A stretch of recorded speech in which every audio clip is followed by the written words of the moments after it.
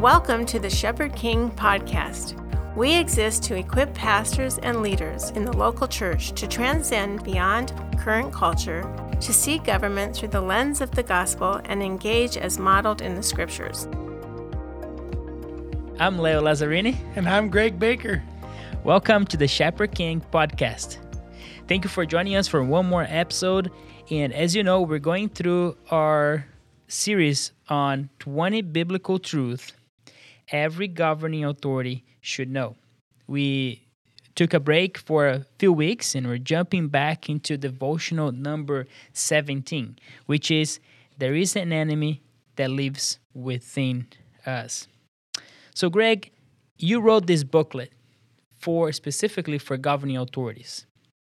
Why would you say it's key for governing authorities to understand that there is an enemy that lives within them? So, in the government world, we tend to look at earthly divides. So the American system, Democrat, Republican, that's the first two things that really come to people's minds, and there's a war between them. Mm-hmm. In other countries, you'll have sometimes up to 50 political parties. But in reality, when we put on our spiritual lens, we're going to think about this in a biblical way. There is a major war that is occurring in creation, and every single one of us is a player in it, and that is a spiritual war. There is a battle going on between those of heaven who are loyal to the Lord and to those of the devil who rebelled against the kingdom of God. And that war, though we don't physically see it with our naked eyes, but we do see the consequences of it around us every day. And that war is not just around us in between different parties. It's within us. Right. And the within us one is the one that we most often neglect. And if you neglect this inner war, you don't ultimately know which team you're playing for because it's so intertwined in us. The Bible calls our physical human nature the flesh, and it says that the tendencies of our human nature are against God. Only in the spirit can we please God.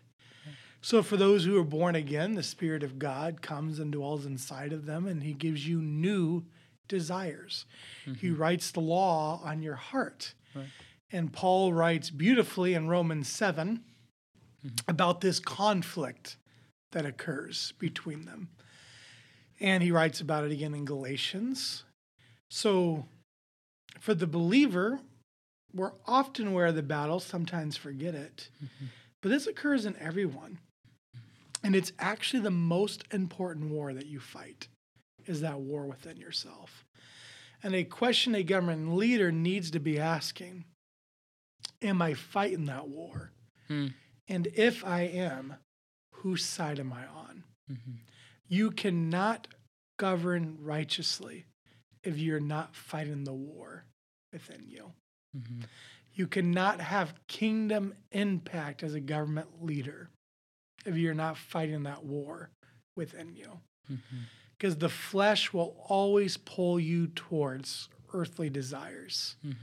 And the flesh will produce earthly solutions that will not bring the governance that God has called you to bring.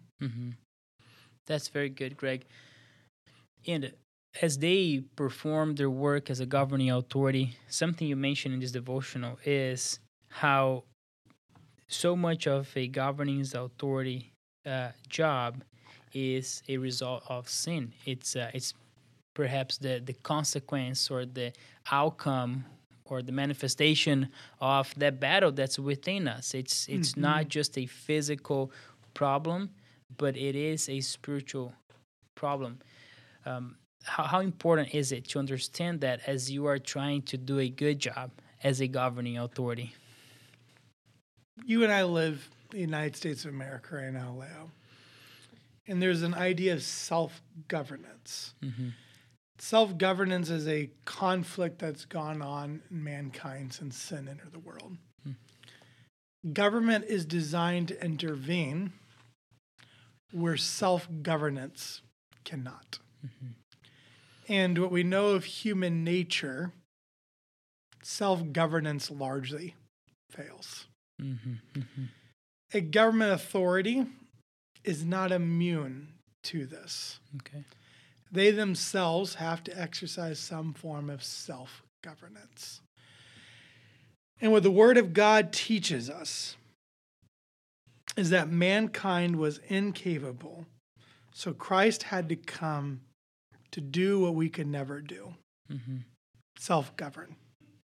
Christ governed himself perfectly, never sinned, then paid the price of those who govern themselves poorly and chose unrighteousness. And through that death on the cross, Christ's resurrection, we receive a beautiful gift.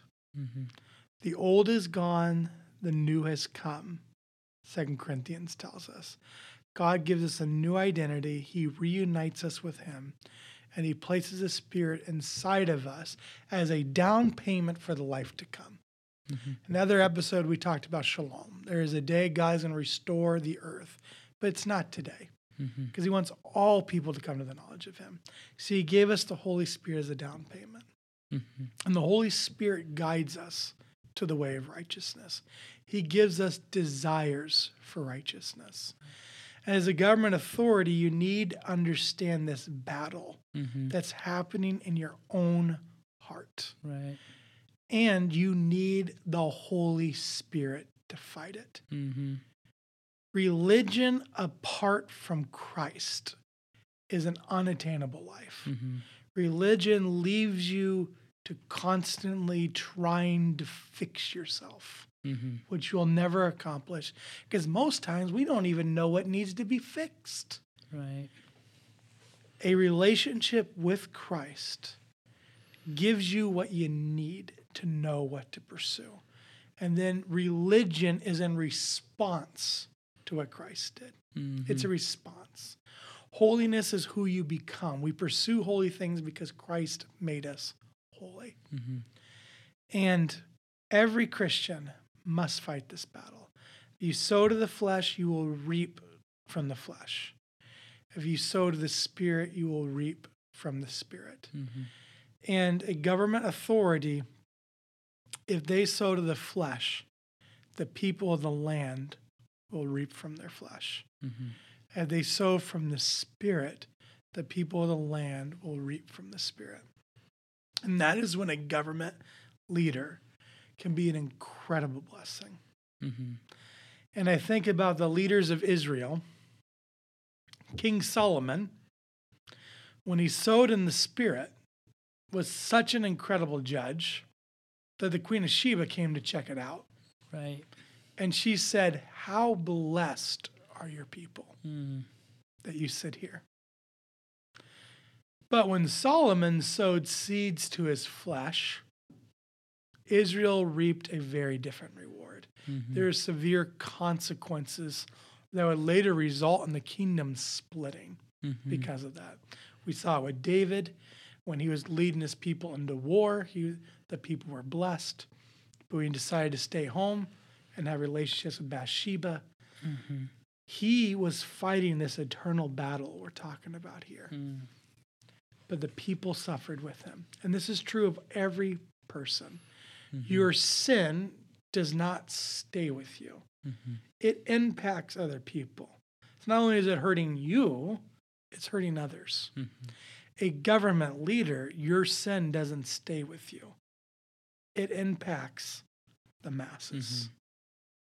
And this is something we do not talk about when we're talking about a political war.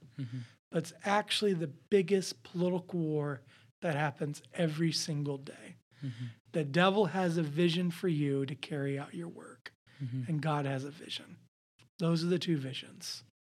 And your flesh is naturally prone towards the devil's.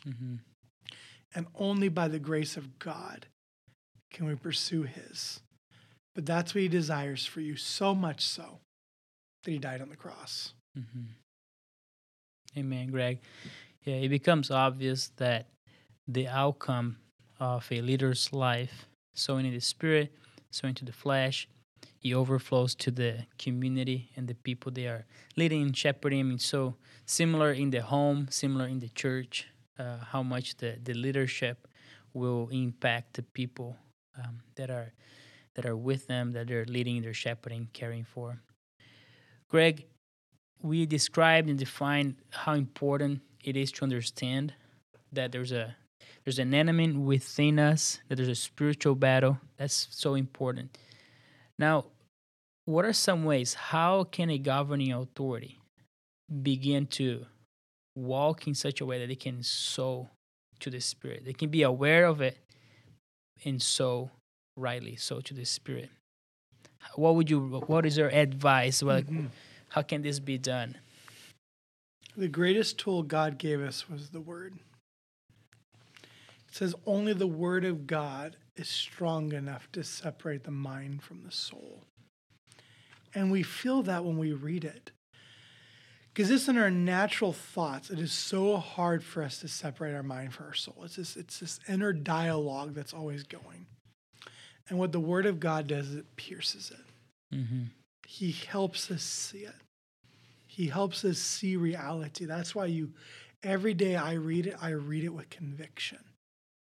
There's this new me that desires to please the Lord. And his word fuels it. But I'm still in my old body. And there's this old me that has sinful tendencies. And in my mind, they're so intermixed. But the Word of God perfectly separates them.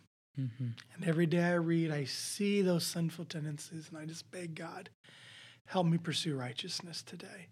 But then I see his path to life. And every single day, we take steps of faith and we say, God, I'm going to choose your way because I believe your way is better. The Word of God is the ultimate tool. And that is true for every Christian. If you are not in your Word daily, if you're not in the Word of God daily, you will fail in this war. Praise God that Jesus' grace is sufficient for you to get into heaven. But your earthly life will be dominated by the flesh. The Word of God is a tool he gave us, and then prayer. Prayer is when we bring ourselves back in alignment with the kingdom of God. It is when we are directly talking to our King, directly. And when you spend time with someone, you know them more and they know you more. And God is inviting us to spend time with him. Jesus came to remove all of the barriers that are there for you to have direct access. And it's important for everyone to know you have direct access. You do not need an earthly person to intercede on your behalf. You have direct access to the throne of God, and Jesus is there as your mediator now. He's the high priest. Today, through Christ, you can have access. And those tools are essential. And there's a third one he gave us. It's fellowship with the saints. Who's the saints? The saints are those who have put their trust in Jesus Christ. Those who follow Jesus are the saints. It's not these people that we painted on a wall for some historical context. It's God's people. And he's called us to be with each other because we need spurred on, and we know this. And too often in the political world, you turn to your ideology to spur you on. You turn to your fellow Democrats. You turn to your fellow Republicans. But if you want to be spurred on in the Lord, you need to turn to your brothers and sisters in Christ, regardless of their political affiliation, and allow the Spirit of God to spur you on towards the kingdom of God. And if you understand this war within, the Bible becomes your playbook, not political strategy. Prayer becomes your weapon, not the wicked human tongue. Mm-hmm. And lastly, your people changes. Your tribe changes. Mm-hmm. It becomes the people of God. Mm-hmm. And we need brothers and sisters in the Lord who are serving in government to fight the right war and then to witness to those who need to know how to fight the right war. Mm-hmm. That's what we need today. And you want to be a witness today, begin with those three things. Mm-hmm. And you will stand out, especially when you choose your tribe differently. Mm-hmm. I no longer see people through human ways, Paul said. I see them as saved and unsaved, period. That is the only divider that will do. Mm-hmm. That's so good, Greg. The work of a governing authority is exceptionally important. God has such a design for it to bless people, but without being aware of what's happening within or what is the right battle to engage and to fight and how to do it properly with the right tools, it can get very destructive, can get very troubling. So thanks so much for sharing that, Greg. I encourage you to get the book and read this devotional. These are devotionals made and written for our governing authorities as a way to encourage them to fulfill the role that God has called them to fulfill on this earth. So thanks so much for listening. We look forward to having you again on the next episode. The Shepherd King podcast is brought to you by the Church Ambassador Network, a ministry of the Family Leader Foundation that inspires the church to engage government for the advance of God's kingdom. For more information about the Church Ambassador Network, or if you would like to donate, please visit our website, thefamilyleader.com/church.